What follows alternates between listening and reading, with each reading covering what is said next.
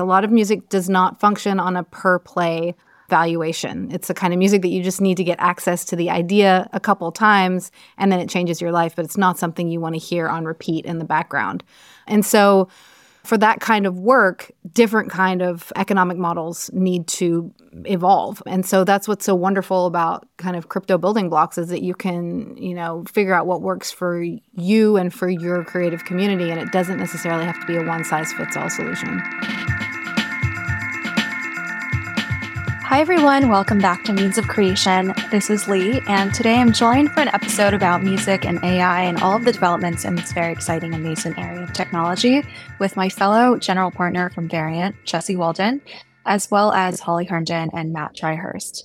Holly is an artist and musician who's been working with machine learning for many years, and Matt is an artist and researcher. And together, they've created a number of projects over the years at the intersection of music and technology, including Holly Plus, which is a voice model of Holly's that's controlled by DAO. And also their more recent project is called Spawning, which is building tools for managing one's AI identity. So it offers tools to allow artists to see if their work has been included in training sets for AI models, as well as to be able to opt out of participating in those training data sets. During this conversation, we talk about all things AI music, what's been happening in that ecosystem, what their learnings were from developing Holly Plus, what they think of crypto now, Grime's recent announcement about encouraging her fans to create derivative works using her voice, and whether they encourage that model for all music artists, as well as generally the impact that they think AI is going to have on the music landscape and the different industry participants in music. But first, we catch up on one of Holly and Matt's recent creations. I hope you guys enjoy this episode. What's going on right now? It's like we had a baby and the world woke up to AI all at the same time and we're like, what? I had the exact same experience in 2021. I had a baby and that was like, the world woke up to crypto in 2021. Oh, wow. Yeah. So you understand. It's like, slow down. I totally get it. Yes. How old is the baby now? He's 5 months now. Yeah. Cool. Congrats. Thank you. It's going great. Yeah. There's just so much happening at exactly the same time, which is all wonderful. But yeah, I guess you can't choose this. Yeah. One, so, yeah. I asked Twitter if they had any questions for you guys, and someone asked, how does it feel to work on spawning while also spawning a baby? Psychedelic.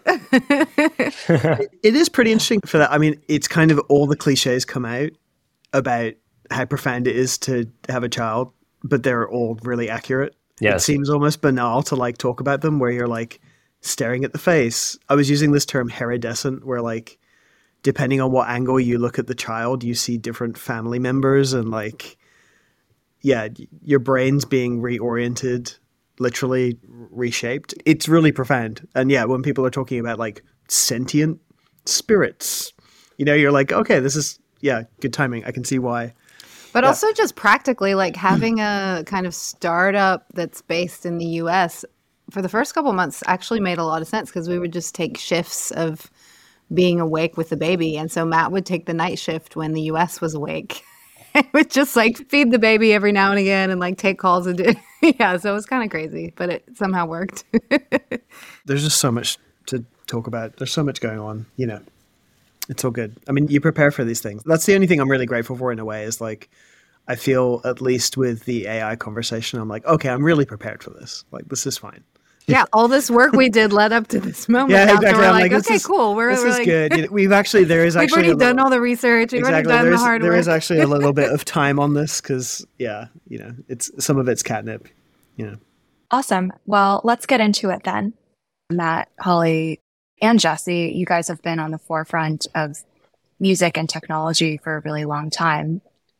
And I know AI music is the topic du jour, but you've actually been working in the space for some number of years. And in 2021, I think you unveiled the Holly Plus voice model and DAO.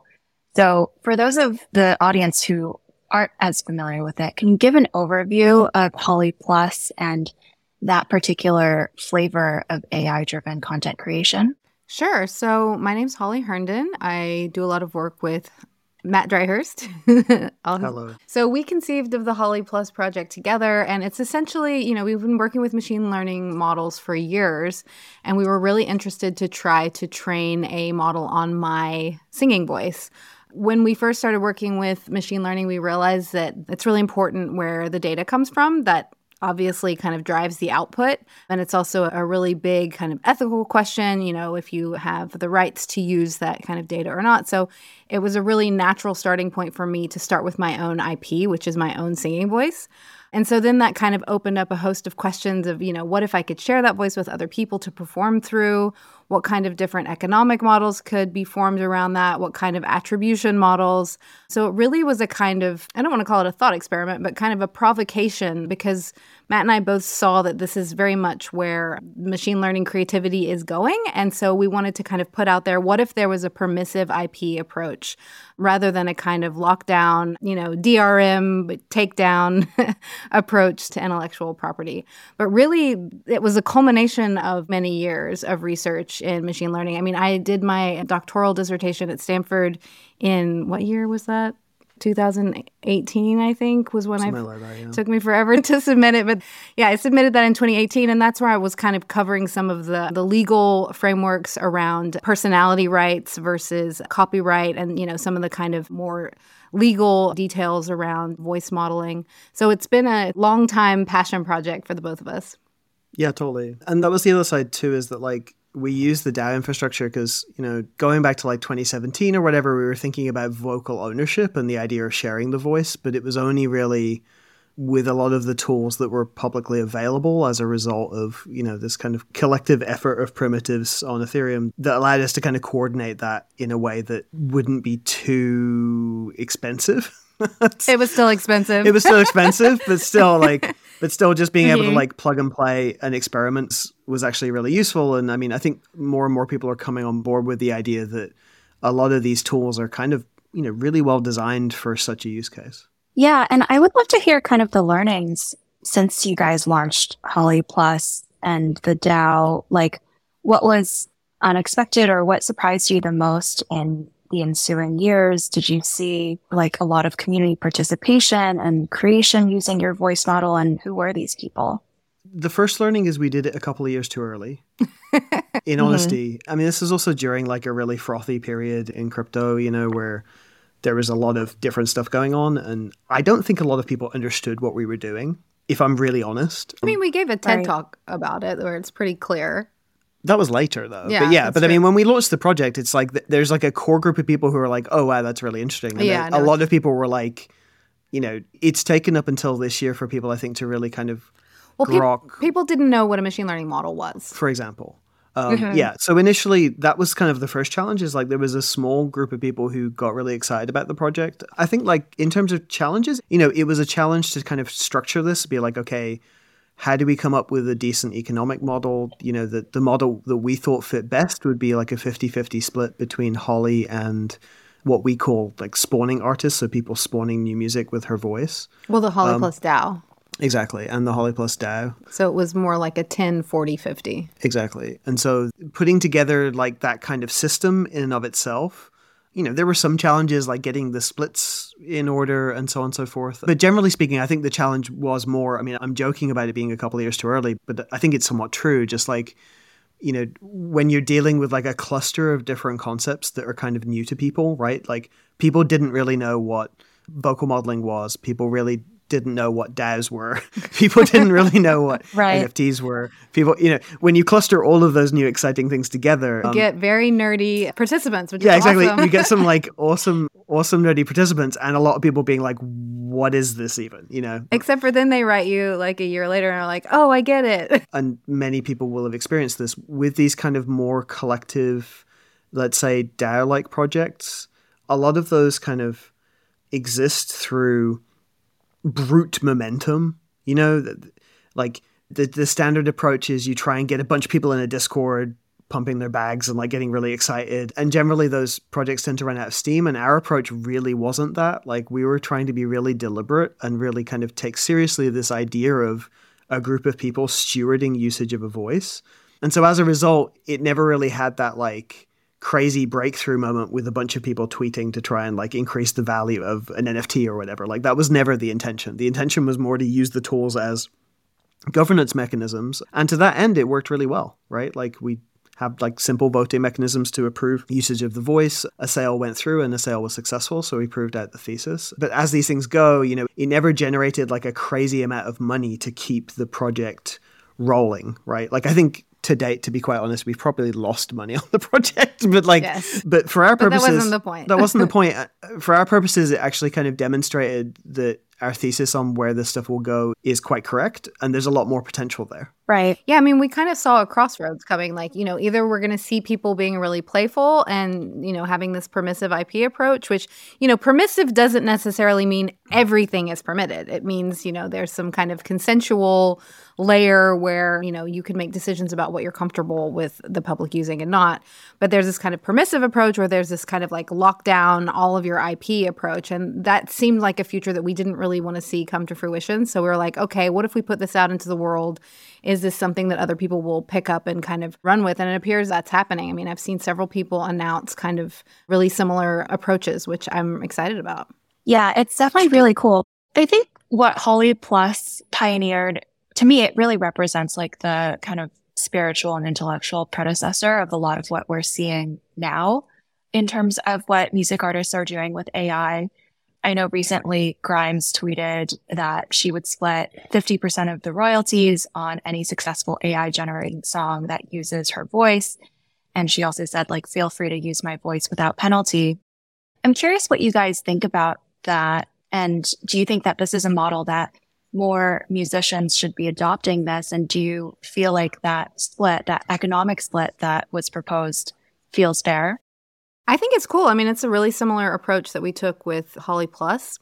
I think Grimes is in a really, we've known her for years and have been in touch for years. And I think she's in a really unique position to execute her project because for an artist of her stature, she's not signed to a label. That's really unusual. So she has the freedom to do with her voice what she wants. Most artists don't actually have the freedom to do with their voice whatever they want. Or it's unclear. It's unclear. Yeah. It's a lot of, most contracts specifically state the singing voice. There are usually kind of like stipulations around that. So that's one area that where she's quite unique. And also, she has a huge social media following. So for the kind of splits, if you kind of want to do your own version, whatever, and have it, not do the splits and have it in your own universe, that's fine. But if you want her to amplify to her 1 million+ followers, then you're going to need to do the splits. And then it's definitely worth the split to you because it's being, magnified and amplified to her audience base. Well, that's exactly the point, right? Is like the idea that you would go through a consenting channel rather than a potentially infringing channel. That idea is really boosted when someone like Grimes has the kind of platform that she does, right? And that kind of bears out, one of the things that we were trying to push for, in a sense, like pushing for these kind of consenting approaches, is that, beyond the kind of cover your ass principle, right, which really looms large when you're dealing with other people's IP, the other side is, if you think optimistically about this, like, what benefit is there for you to go through a consenting channel rather than produce a bootleg? And the benefit is exposure, right? The analogy that we used to use, for example, is like, you can go on SoundCloud and probably find, 100,000 Lady Gaga remixes, but the one that actually ends up, being something valuable per se, I mean, value is a really embattled terminology, but like, the one where there's money at the end of that road is the one that Lady Gaga selects herself, right? And so in the case of Grimes, it makes a ton of sense for her to adopt that model. And it also makes a ton of sense for people to want to, collaborate with her in this way, simply because they're going to get so much more attention through doing that than if they were to just post it randomly elsewhere, Yeah, I think it becomes a little bit more complicated when you have like an emergent artist who maybe has a really unique voice. And then people are, creating bootlegs of that artist's voice before that artist has time to build that level of platform. I think then you're going to have a kind of more complicated scenario. Yeah, I think that's a really interesting point that you bring up, is there's definitely kind of this asymmetry between Grimes's stature or like a music artist of her level versus the people that are creating derivatives using her voice. And it's interesting to think through cases where that might not be the case. And further down the road, could we imagine a scenario where people who are creating the derivative works might actually have the bigger brand or have broader distribution than a set of emerging artists. And in that case, does the value actually accrue to people creating those derivatives versus the person with the actual voice? I think that's very interesting to consider. It's a real challenge, right? If you have that platform where your cosign really means something, that is, a very valuable incentive to have people participate in a consenting interaction. If you don't already have that platform, it's really tricky, right? Because, also when you're talking about voices, what gives a voice value, right? Like in some cases, if you're already a successful recording artist with that recognition, right, and a platform, the voice is inherently valuable because you recognize it carries with it this valence, right? But if you're just starting out, one could imagine a scenario in the near future where there's tens of thousands of pretty cool voices out there that don't carry with them that same currency.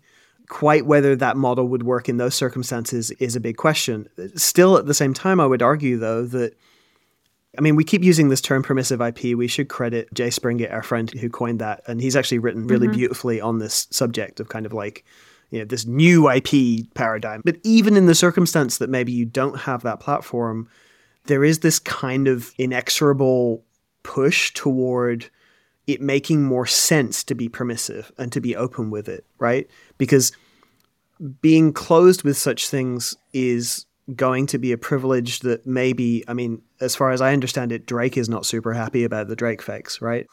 Drake's voice is a very valuable piece of media, and he might not be super down with the whole permissive approach, and that's his prerogative. But for someone who is not very well known, stepping into this paradigm, it probably does make more sense to consider the scenario of saying, hey, yeah, I actually stand to benefit more from, collaborating with people in this kind of strangely decentralized way than I do trying to protect something that, let's be real, might just be another one of the 100,000 voices that are just out there in the ecosystem tomorrow, right? So I think being permissive and then figuring out protocols and norms around how we deal with permissive voices in this way, and you could say the same for artistic style or likeness and all these other kind of derivative spawned, media things that are going to exist pretty soon.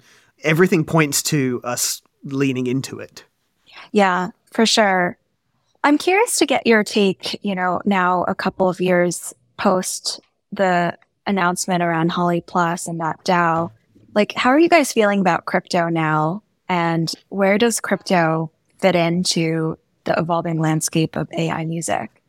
I'm still fascinated by crypto. Just generally speaking, it's not our first rodeo with there being like a surge of interest and then, a dearth of interest and then a surge of interest, right? Like, as you well know, and many people listening likely will know, right? Crypto is a pretty wide field.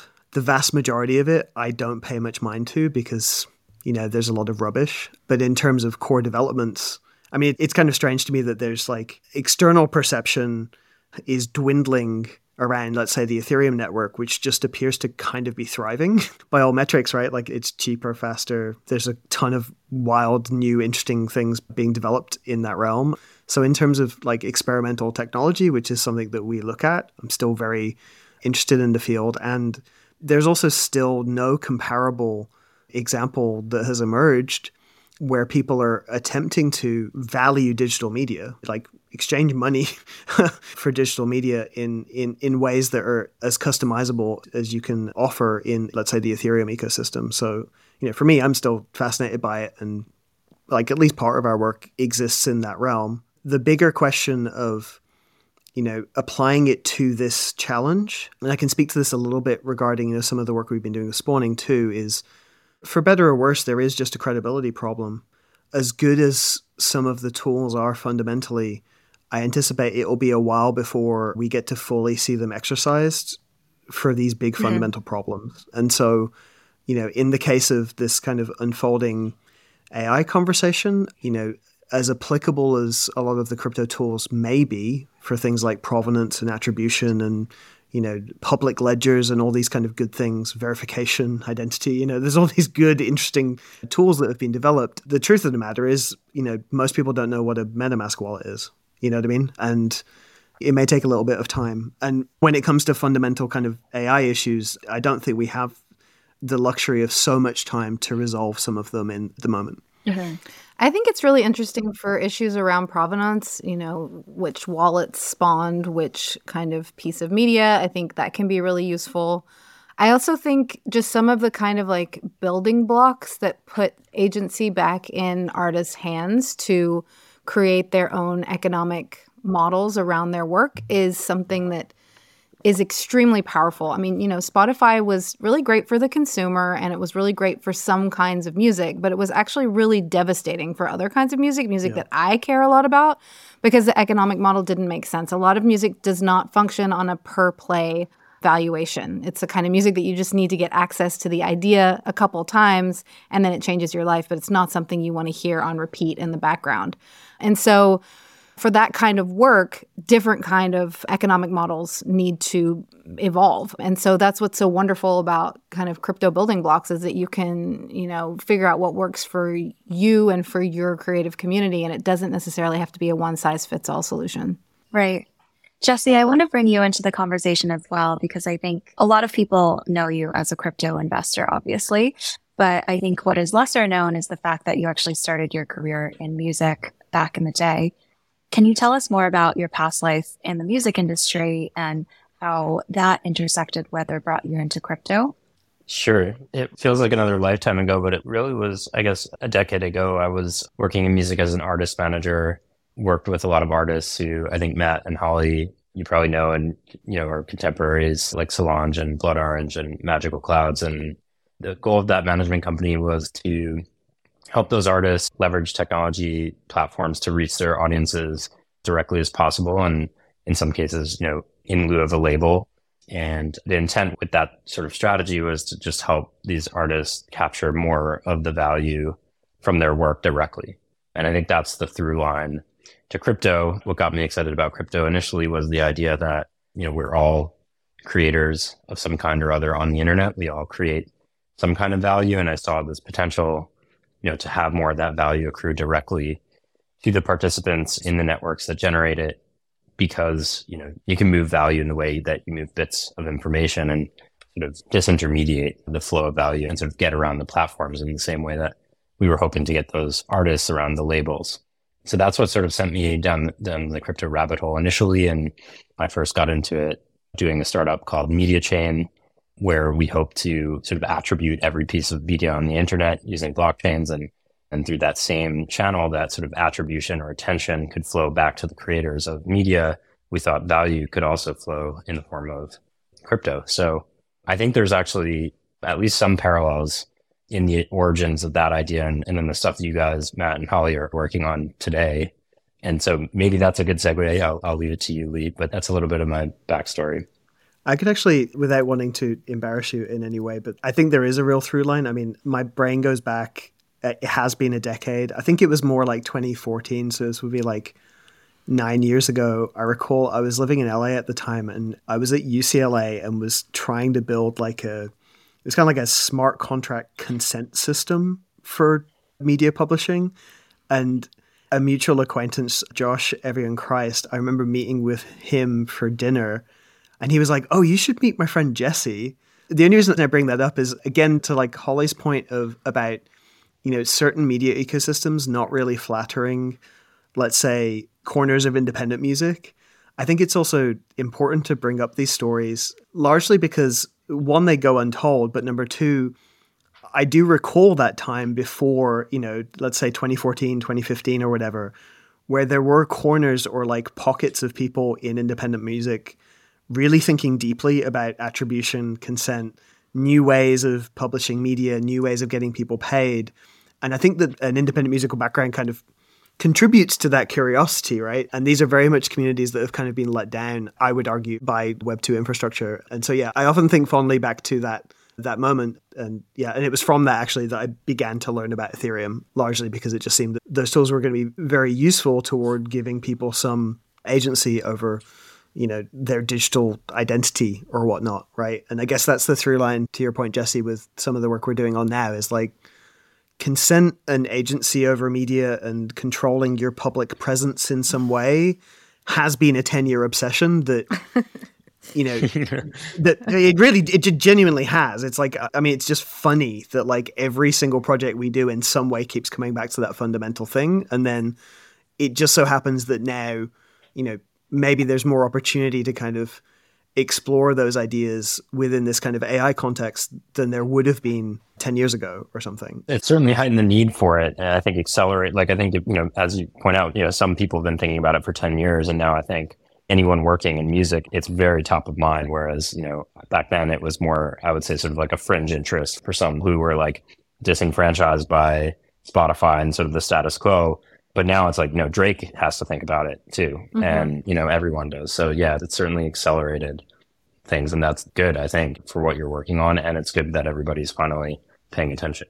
Yeah, I want to drill more into this theme of like new technologies and new business models potentially empowering independent artists or changing kind of the structure of who gets to be economically successful in music and layering in AI to the equation. I'm curious if you guys think that AI changes the power law of success for music artists, or it changes like the types of musicians who will become successful or will become obsolete. So I guess maybe first, like defining the power law of music, it's like, Taylor Swift, Drake, have many more multiples of streams than sort of independent artists on platforms. And I think, that's just a cultural thing, but it's also due in part to the way these platforms function and sort of suggest music. I'll be honest, I feel like I don't have a crystal clear view on how AI sort of plays into the mix here, but my current thought is that AI probably perpetuates the power law of what gets listened to some extent. Like, I think what drives my view there is a simple sort of way to think about AI is just giving tools to everyone to make music, right? In the same way, like Instagram made everyone sort of a good photographer by giving you filters, like suddenly everyone can create music far more easily. And so the barrier to entry is lower. When you give like, masses new tools, what will they make with it? I think initially maybe, they will, make derivatives of what they already know and love. And so that just plays to the power law in the short term. In the mid to long term, I think maybe there's more opportunity for change in that I think we will see new forms of music emerge because the tools are more accessible. And so again, running with the Instagram analogy, Instagram, enabled a whole new crop of celebrity to emerge in the form of influencer and like kind of a new, genre of media that is influencer culture. And maybe similarly, there's potential for new forms of music to emerge sort of bottom up from making the tools more accessible. And I hope that's true. And I'm excited about that. I feel like that will come a little bit later on. And in the short term, we're going to just see a deluge of Drake and Taylor Swift derivatives up to our eyeballs. But that's a very early thought. And I'm very curious to hear Holly and Matt's view because they've certainly thought about this much more than I have.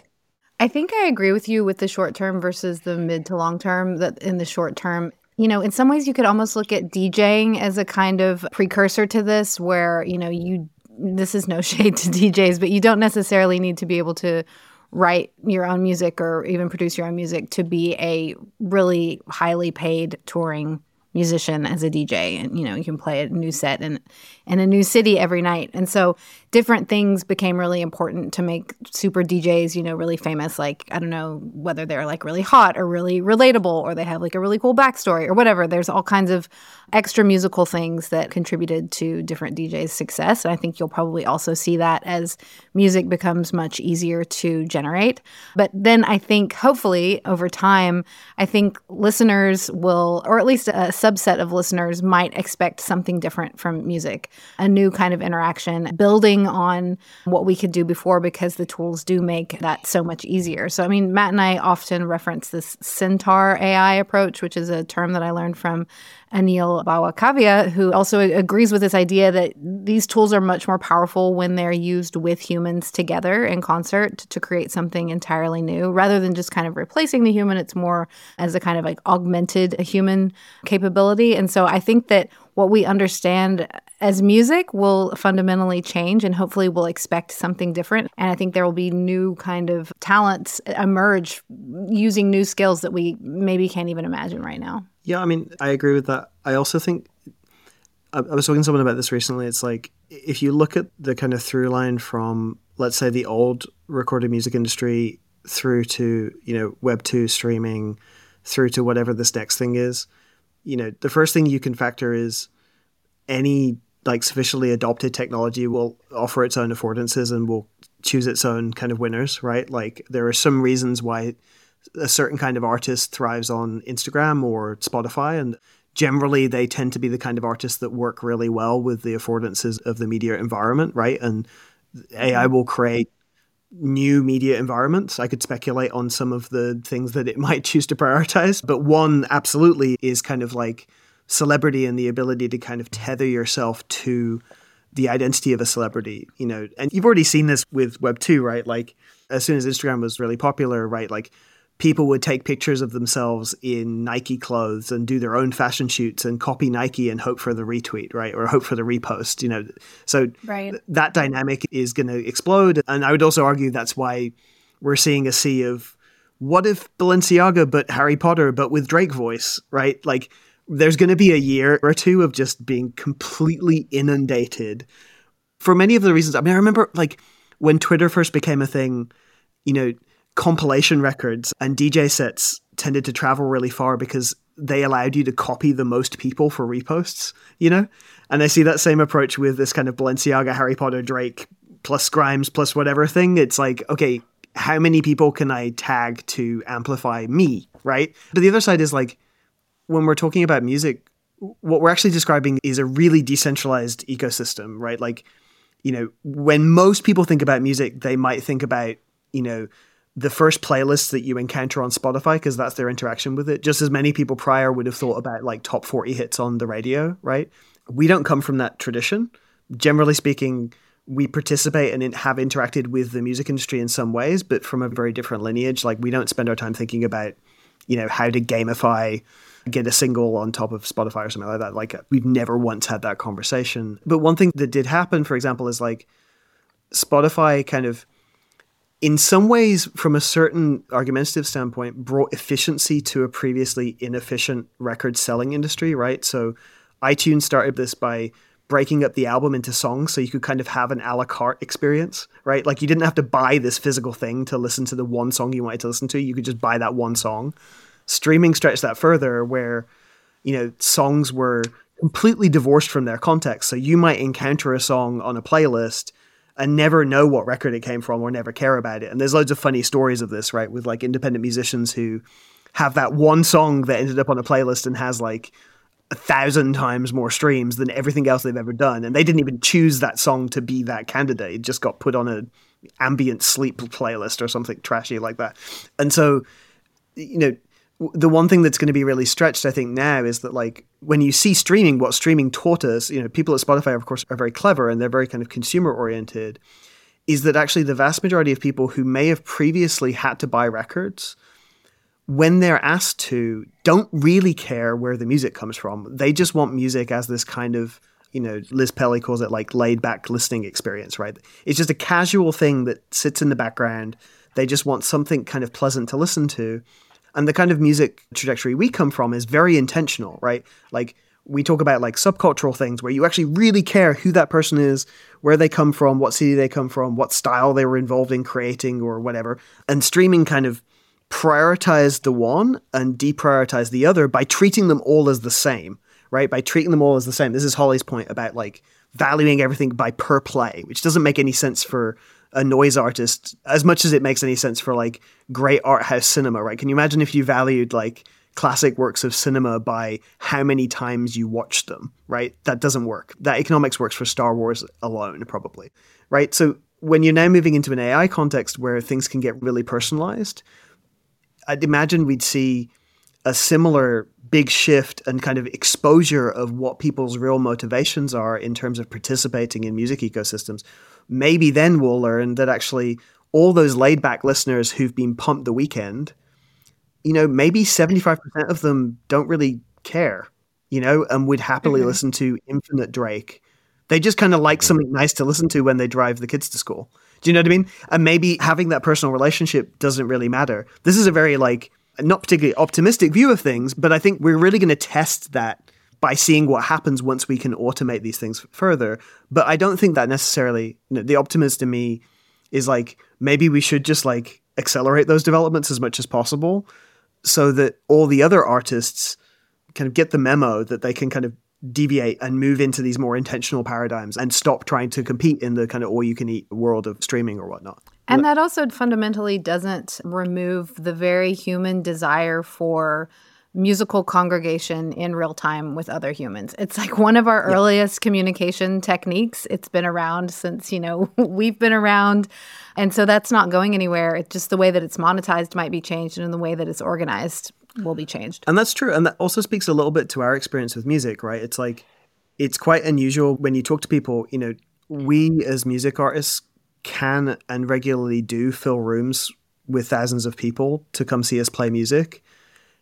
You wouldn't be able to tell that from our streams, right? Like, I don't think we've ever checked our streams. I don't care about our I don't streams. think that's ever, it is never, I genuinely do not think I've ever looked, and that's not like showing off or something.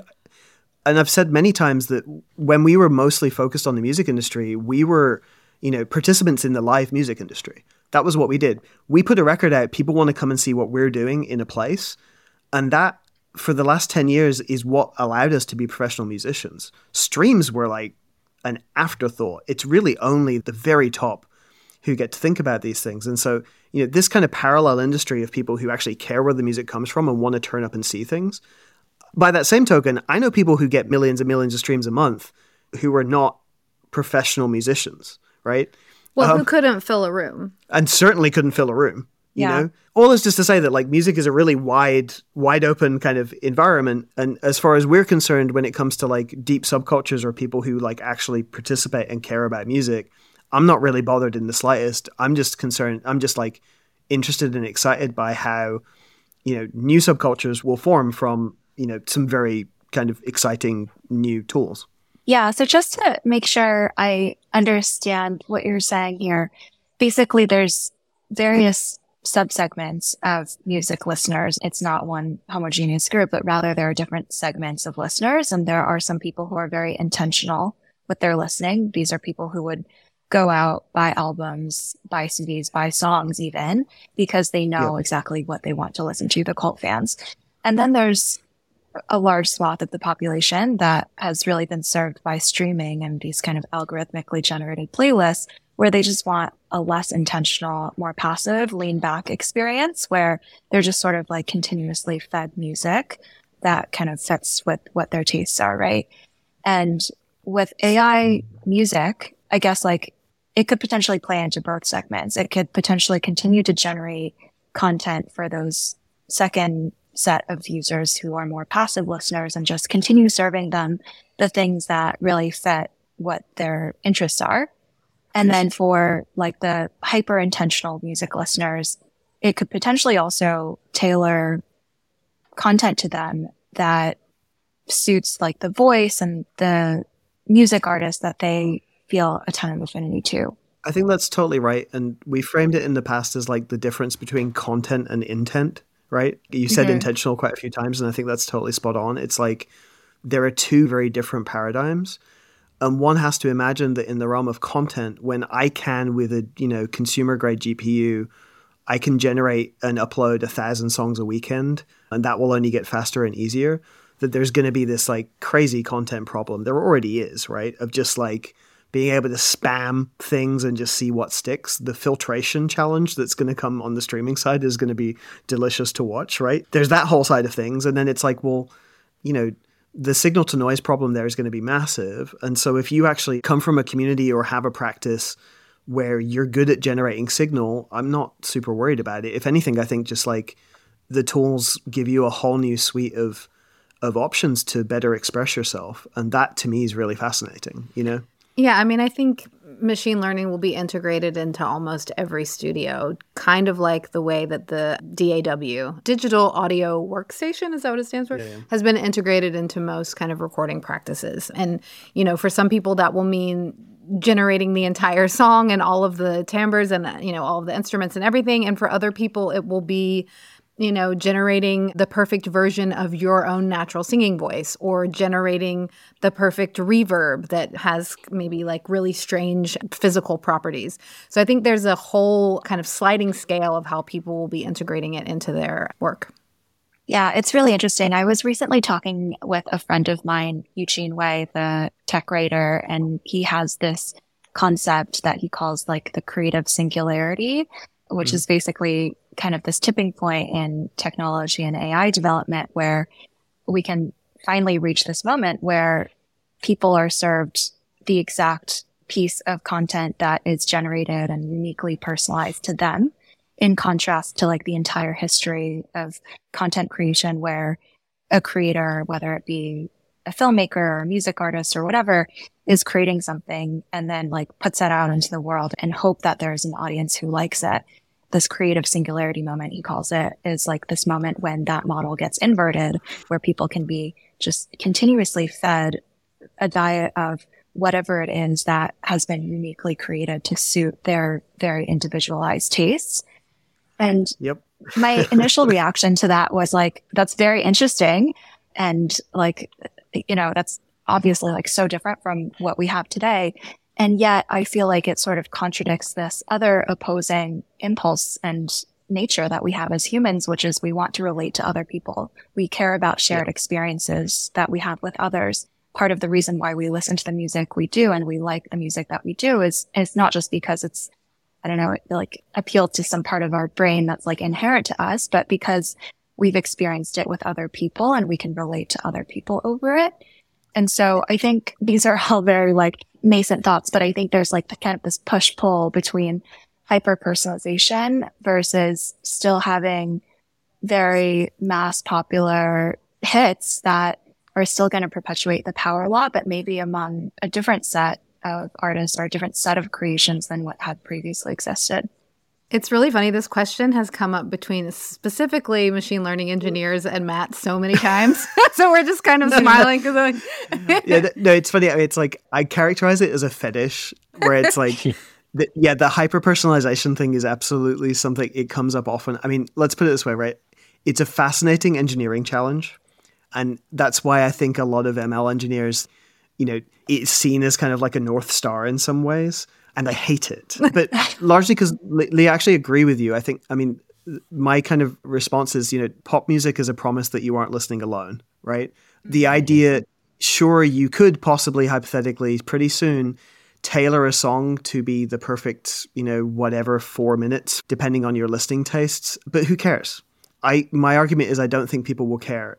Trying to not be like a soppy romantic or something like this, but we were in Barcelona not long ago. We went to go see Rosalia, perform a bunch of beautiful songs that meant something to the people in the room because it came from someone who grew up in the same city as them. Those songs carry a valence with them universally because they're from her and they're from a particular lineage.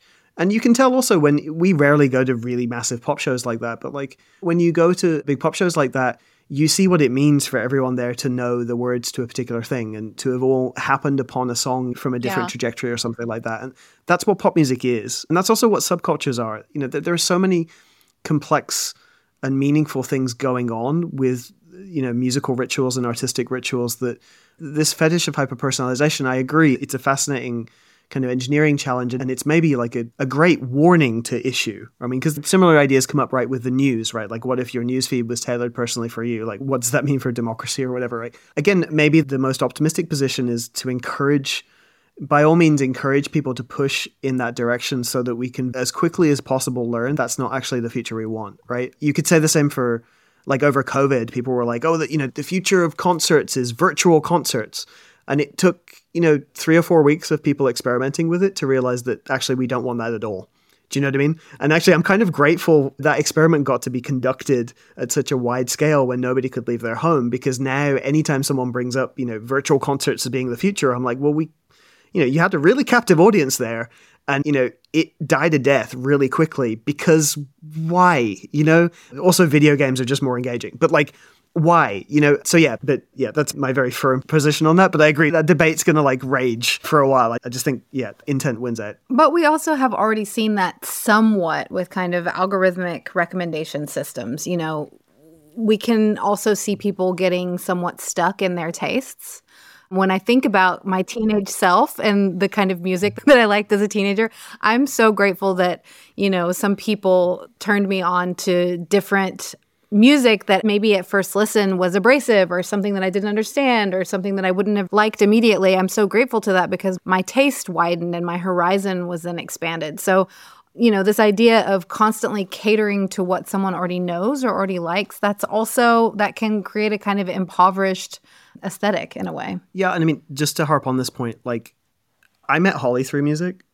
I met a lot of my friends through music. I'd argue in some cases I'm meeting both of you through music. Yeah. The complex social function of music being a portal to meet the others globally. I have friends in like grindcore bands that have friends in Venezuela and Colombia and, places, far-flung corners of the world who they never would have met if it were not for music. Sport also plays this function.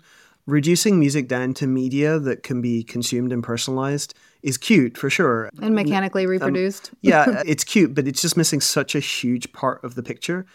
Also, notwithstanding, like, we're living through like an epidemic of loneliness.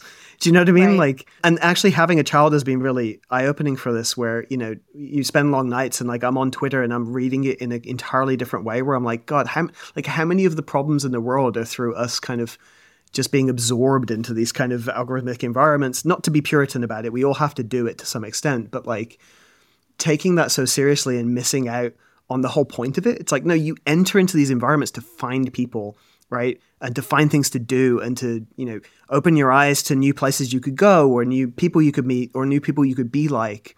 These are all the complex social dynamics that are happening around art, music, culture that can be so easily kind of undersold when we're talking really about, the ability to spawn derivative media. The same argument's happening in the art space, right?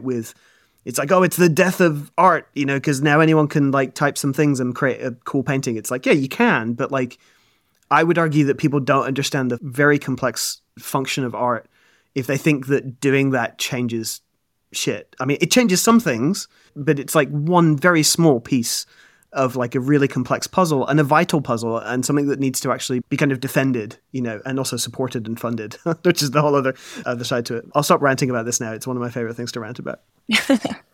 Yeah, I agree with a lot of what you said, that importance of like the feeling that you're not listening alone, the promise of another human being there, experiencing the same thing that you are. And I think it tees up really well with some of the thoughts that we had been DMing about around how in an age of like proliferated media, the more derivative works exist, the more that kind of proximity or like touch from the creator or co-signing from them matters to people, because it will become the thing that is actually scarce if content becomes time and attention and care is scarce. Yeah, 100%. Yeah, agreed. I would love to hear like an update on the project you guys have been working on over the last year, and what's the latest? What's happening as everyone has started paying attention to AI? Has it been a tailwind for you guys? Spawning or? Yeah. I mean, there's a few. I'm like, which project? There's many. I'm thinking of one that you raised funding into, the venture-backed project, and the name is honestly escaping me right now. Holly Plus? Spawning.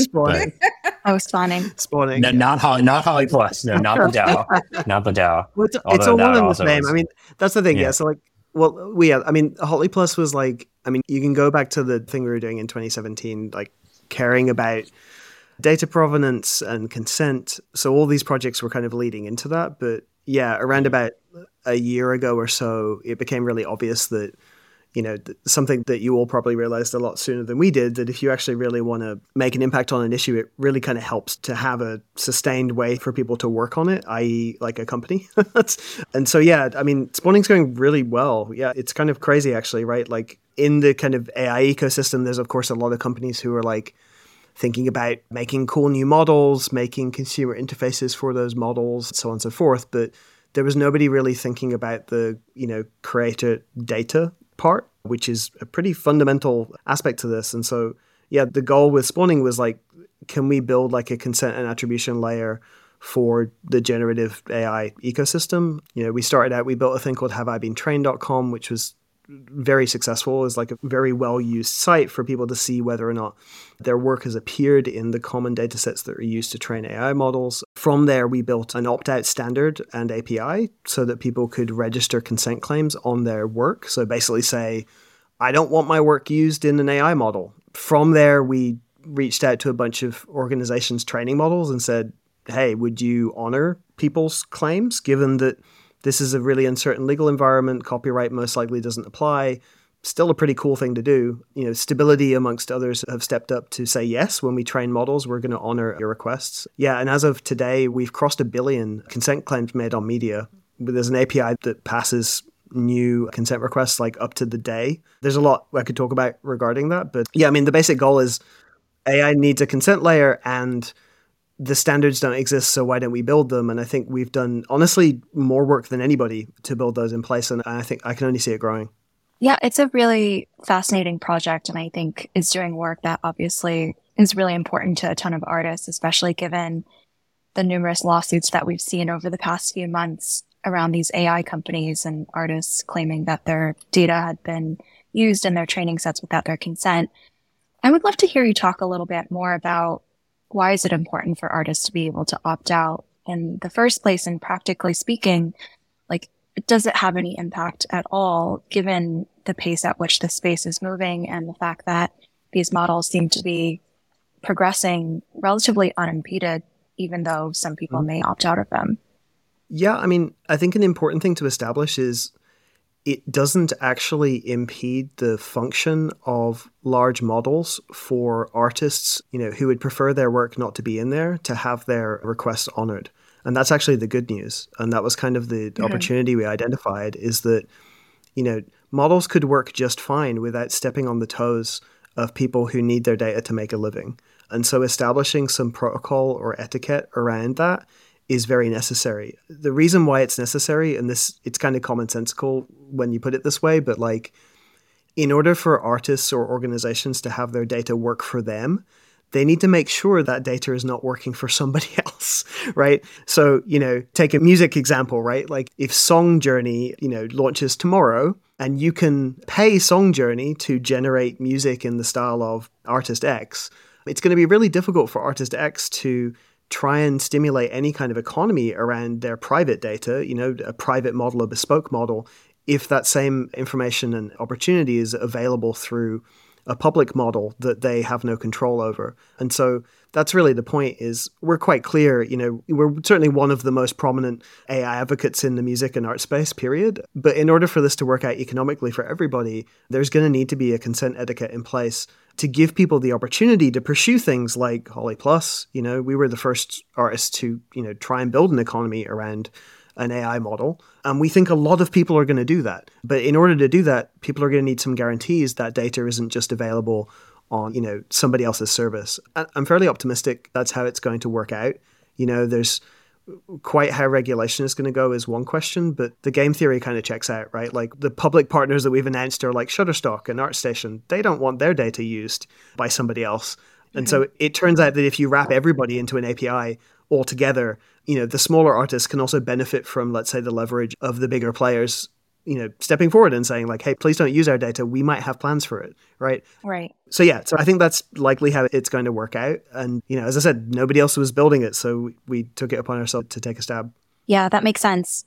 I want to pull in some questions that we got from the public via Twitter yesterday. There was a ton of interest in this episode, and so people left a ton of questions. So there was a question about your suggestions for what record labels and publishing companies should do to adapt to AI music, and also whether there are any regulations that you would recommend. Ooh. Oh, gosh. Go ahead. I think proceed with caution, right?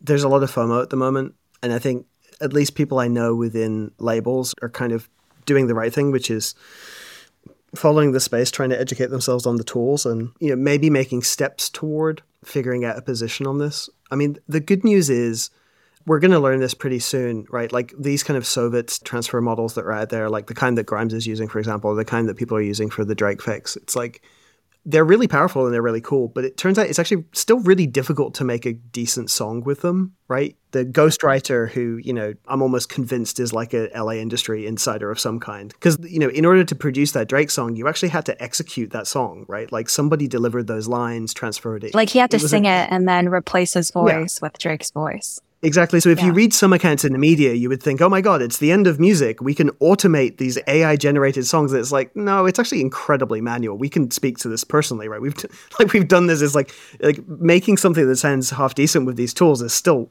probably more challenging than it would have been without using the tools, to be honest, at this point. So there's still a lot of time to figure it out. But the one thing you can be sure of is like all this is coming. We kind of get this wonderful grace period, this dress rehearsal time where everybody can reach consensus that this is coming. It's going to be a part of media for the next century. And it's not quite ready for everything to, shift overnight. So we have a little bit of time to figure out decorum, protocol, etiquette, norms around how we choose to deal with it.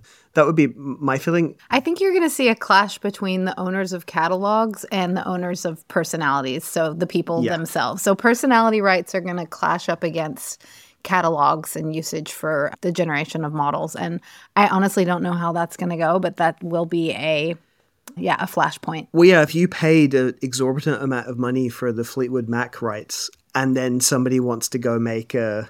Well, now you can have infinite Fleetwood Mac, singing to today's news or whatever. Then, is it the people who own the catalog or is it the human beings who created that work themselves? Yeah, there's going to be a lot. Exactly. A lot of that's going to be contested because a lot of those deals do have these weird clauses in them where it's like, any change in technology, including acts of God and all that, there's all this weird like pseudo-spiritual curses that are stuck into these things. And it's like, well, no, exactly. A lot of deals were signed, just as a lot of like Creative Commons licenses and data permissions. These were signed for a very different media environment, not necessarily this one. And so, yeah, this is going to drag on. I think our advice to most artists right now is to just not sign anything or at least be really slow about it, because you're also going to see a lot of platforms popping up here and there, and you don't want to sign away your rights to a platform that just somehow doesn't work out, and then your voice or your IP or whatever it is kind of like stuck in this graveyard somewhere. Well, this is the thing. We don't yet know, for example, if your voice is an inalienable right? Voice is not copyrightable. We don't quite know how this is going to transpire with models. My nightmare scenario is someone finds a kid on TikTok and is like, hey, here's $40,000. Right? Sign this piece of paper. We don't want that to happen. I hope regulation would actually come in to make it certain that could not happen, because I actually think that would be a violation of like a human right. For someone to sign away all of their rights to their voice forever. In perpetuity.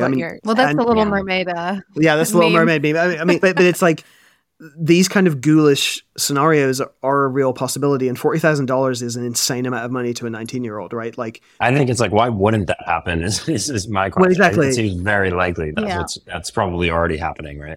Yeah. And so in that scenario, this is where on the terms of regulation, it sounds a bit science fiction, but it really won't in 5 or 10 years. Like, I think in the spirit of Holly Plus, on the regulatory side, we need to take very seriously that our digital twins are us, right? Mm-hmm. And so there needs to be serious regulatory thought about dealing with that. If we're entering into a scenario in which our digital, twins are potentially more economically productive than our physical corporeal existence is, there needs to be a Bill of Rights to protect for that. And we have some examples like this with GDPR, with like data privacy stuff, but I think it needs to go way deeper. And legally, we don't have a legal concept for what an AI model even is. It doesn't work in the same way that copyrighted media did. So I think, if you're a lawyer in the space, I think you'll probably see the EU moving on this first. 100%. They tend to be a little bit more aggressive in this space. So I think we'll see that first, and then we'll see how the US responds. 100%. But this is also where I think there are parallels also in some cases with some of the stuff happening with crypto, right? It's just like the regulation is going to be crazy slow, and you're really dealing with layers of abstraction conceptually that people are just not ready for, And political self-interest. Absolutely. But that doesn't mean it shouldn't happen. There needs to be serious regulatory consideration for what it means to have a digital twin in the circumstance. Because, a kid shouldn't be able to sign away their voice, period. Right? I'm curious if you guys have paid any attention to the project WorldCoin. Of course, yeah. Which is, yes. And as you guys are talking about this, it comes to mind, for listeners that aren't aware, WorldCoin is a project founded by Sam Altman of OpenAI.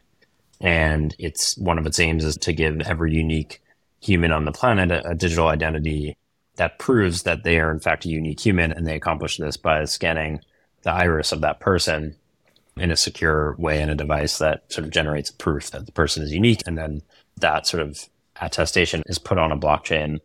And as you're talking about the concept of digital twin, what comes to mind for me is how, you might be able to use AI models themselves to sort of create a stamp that defines, this is my digital twin, this is my voice, this is my face, this is my likeness, much in the same way that sort of WorldCoin uses AI models in their device to detect, you are in fact a unique human, that your iris belongs to your face and is unique.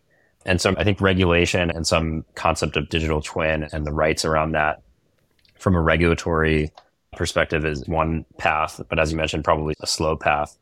And then I'm wondering, what are the sort of market-driven paths that might be able to accomplish the same? And I mean, and this is very aligned with what you guys are working on, right? It's like a library of everyone's sort of voice, for example, or everyone's stuff.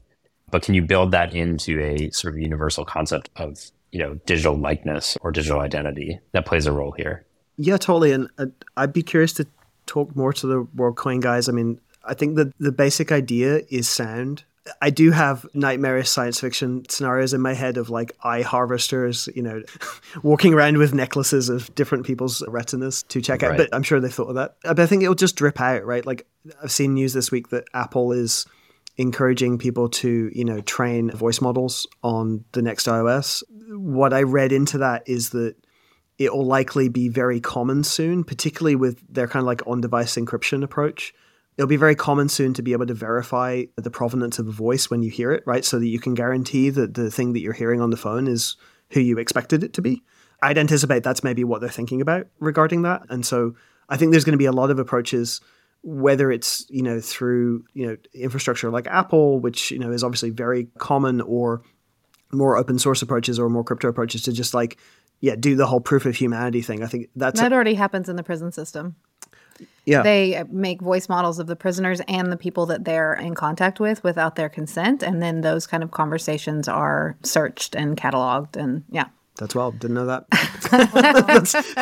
Yeah. Well, Apple's not going to do that. But yeah. Well, yeah. Same with the retina scan thing, right? Like the UN does that. That's kind of like the same technology WorldCoin uses, I believe, is like the standard within like refugee camps and stuff to be able to track people and distribute resources. But yeah, I just think it will be a slow drip, right? It's like inevitably, you're going to need to be able to establish the provenance of all of these things. And, it's really hard to tell in the short term, like what, there's always this problem of like, you can on a piece of paper try and design the perfect approach. And in reality, it will likely be a drip where, Apple's pursuing this thing and then maybe they create the standard. There's all these kind of very interesting projects in the crypto space that have challenges, and it'll take like 5 to 10 years for us to figure out how, you don't want to be able to lose your keys to your identity, right? Like, yeah. And you want to be able to maintain anonymity in certain cases. And you also want to be able to maintain plurality. Like there may be 10 digital yous and they have different personalities and they're interacting with different communities. So it's much more complicated than just the physical world. Totally. And Kia Gnosis has done a lot of great work on that particular, like the plural identity side, right? Like who's to say that, your digital twin can't be digital twins and they're all you, right? Like, so managing all this stuff. But all I will say is that like, if we've all reached consensus that all this stuff needs to be built, there's going to be a 10-year process of experimentation, testing the waters to see what works. But yeah, there can be no doubt that all of this needs to be addressed as quickly as possible. Unfortunately, people in a position to fund things as well are on board with that now, maybe in ways that 5 years ago would have seemed, abstract, right? Yep. Okay, last question. This came from someone on Twitter. What do you guys think will be the same in the music industry in 3 years? Not what changes, but what remains the same. And I'll pose this to everyone, Jesse, Holly, and Matt. Oh, God. The first thing that comes to mind is so glib. I don't want to say it. Oh. I was going to say that musicians are all still attractive. Oh, yeah? That's actually true. That's so true. Yeah. It's a Louis C.K. joke. He's like, what is it with musicians? Why are they all... It's true. I've said this forever. I actually offended someone one time, like, and I'm like, it's just true. It's horrible to say, but it's like, yeah, people are like, oh, well, you can spawn infinite media. I'm like, well, there's the hot principle. I mean, it's like, it's really rare for musicians not to be a little bit hot. Like, I mean, sorry, it's like, that's Lindy. That's really funny. And it's true. It's true. You don't tend to see, it's really rare. And if you do, it tends to be like, the distinguishing feature of them is like, oh, but they look kind of crazy or something. What came to your mind first? I mean, I think you said it before, is just like, as people who mostly been participants in the live music industry, that has already been the lifeblood of most of the music that I really care about for so long that, like, when people talk about, you know, the changing media landscape, I just keep coming back to that. You know, the classic example is like DJs. Again, like when we started training neural networks in like, you know, 2016 or whatever, we also started a choir. One of the reasons for that is that, you know, even though you can automate the sound of a choir, going to a room full of people is the point of being in a choir or the point of seeing a choir. Mm-hmm. Nobody's going to turn up to see, they might turn up if it's an art installation and it's a one-off, but nobody really wants to turn up to see a computer produce a very realistic choir performance. It's the most popular hobby in the United States, being in a choir. Well, and church, I guess, is the part of it. But yeah, exactly. But for good reason, right? It's like, and it's the same with DJs. Like, DJing, of course, at the very high end, there are remarkable DJs who do great things. But, you know, the standard DJ, a lot of the things that they do could be automated, but that misses the point, right? There are all these other complex social interactions going on. Like, you know, the person playing comes from a city that you want to go to. You aspire to be the person playing. The person playing is hot, right? There's all these kind of things that mean that automating that would be kind of missing the point, even though you could automate it, right? And so I think that, you know, a lot is going to change, no doubt. But the thing that I trust ultimately is that, like, rather than worrying so much about how these automation tools are going to take away or remove things that you hold dear, likely you hold them dear for reasons that extend beyond, you know, the media that's exchanged. There's likely many other reasons why you hold them dear, so I won't be too worried about them. It's just more interesting to get excited about, like, you know, what are the base affordances of these tools and what new kind of rituals and new kind of things, strange things are we going to see emerge from them? You know, that's the most interesting question, is like, in 20 years' time, as a result of a little bit of AI being in everything, there are going to be certain kinds of practices and rituals and new, you know, ways of making money and new kind of jobs that exist that we don't really have a strong concept of. And that's a far more interesting conversation, because it might well turn out, to the point earlier, right? Like, it might well turn out that, like, you know, streaming's pretty lindy, and actually, you know, that's what people want. And actually, maybe all these automation tools don't make that big of an impact on something like streaming, because streaming just kind of met exactly a need. And why would you need for it to be more automated than it already is? Yeah. That was going to be my thing. And I know this is way more boring than yours, but on a timescale of 3 years, I think streaming is still the dominant, you know, form of consumption for all the new stuff that's coming, just because it is the form factor that is most aligned with, like, the way that we consume information mobily, whatever. It's like, that's going to stay the same, even if the contents of what is getting streamed start to change kind of dramatically. And I think fundamentally, like, I've had some pushback toward this, but I'll still defend the point. It's like, I think fundamentally when we talk about artists, generally the kind of artists that we admire are people who make choices or do things in a virtuosic or an idiosyncratic way that differs from the baseline. So, you know, AI tools just increasing baseline capacity for everybody equally says nothing, doesn't change the dynamic that really the people we're going to end up paying the most attention to are the people who do something more interesting with that baseline or are hot, right? Mm-hmm. So it's like, so, you know, so the example is like, samplers just meant that everyone could sample, and then you have like DJ Screw did something crazy with samples and it sounded crazy and everyone's like, wow, you're really good with a sampler, right? Like, there's going to be people who are really good at manipulating models and neural networks, and we're going to be like, oh wow, that didn't exist before. We're probably going to pay more attention to them than the person, you know, pressing refresh on Song Journey, right? So the thing that won't change, even if we see, like, which I'd imagine we will, maybe not in 3 years, but longer term, like wide-scale adoptions of these tools, the thing that won't change is that we'll tend to pay attention to and bestow the category of artist on people who are really good at exploring things, having ideas and expressing themselves in ways that other people are maybe not as good at, or maybe aren't as resonant with. Yeah, that's really interesting. I had sort of posited this on Twitter loosely as well, which is that maybe like with the equalization of talent in terms of the quality of one's voice through AI, because right now, obviously, we live in a world where everyone has their natural born voice and not everyone is a great singer innately. But like if that equalizes, then perhaps what differentiates people are other assorted attributes that they have beyond that. So maybe the emphasis then becomes how charismatic or hot or how interesting or how funny they are.